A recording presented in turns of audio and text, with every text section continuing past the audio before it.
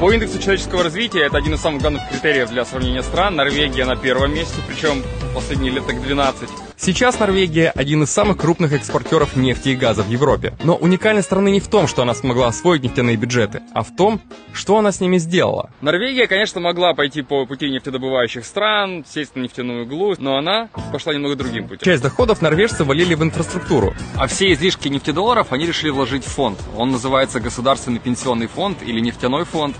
И на нынешний день это самый большой фонд национального благосостояния в мире. Он стоит больше 1 триллиона долларов. Но эти деньги не просто лежат.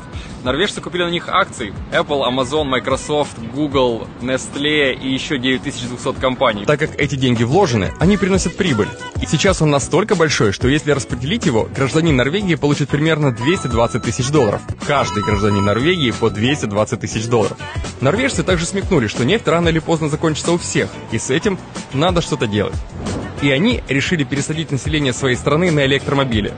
Надо сказать, что у них это получилось. Норвегия уникальная страна, потому что 98% всей электроэнергии здесь производится из возобновляемых источников.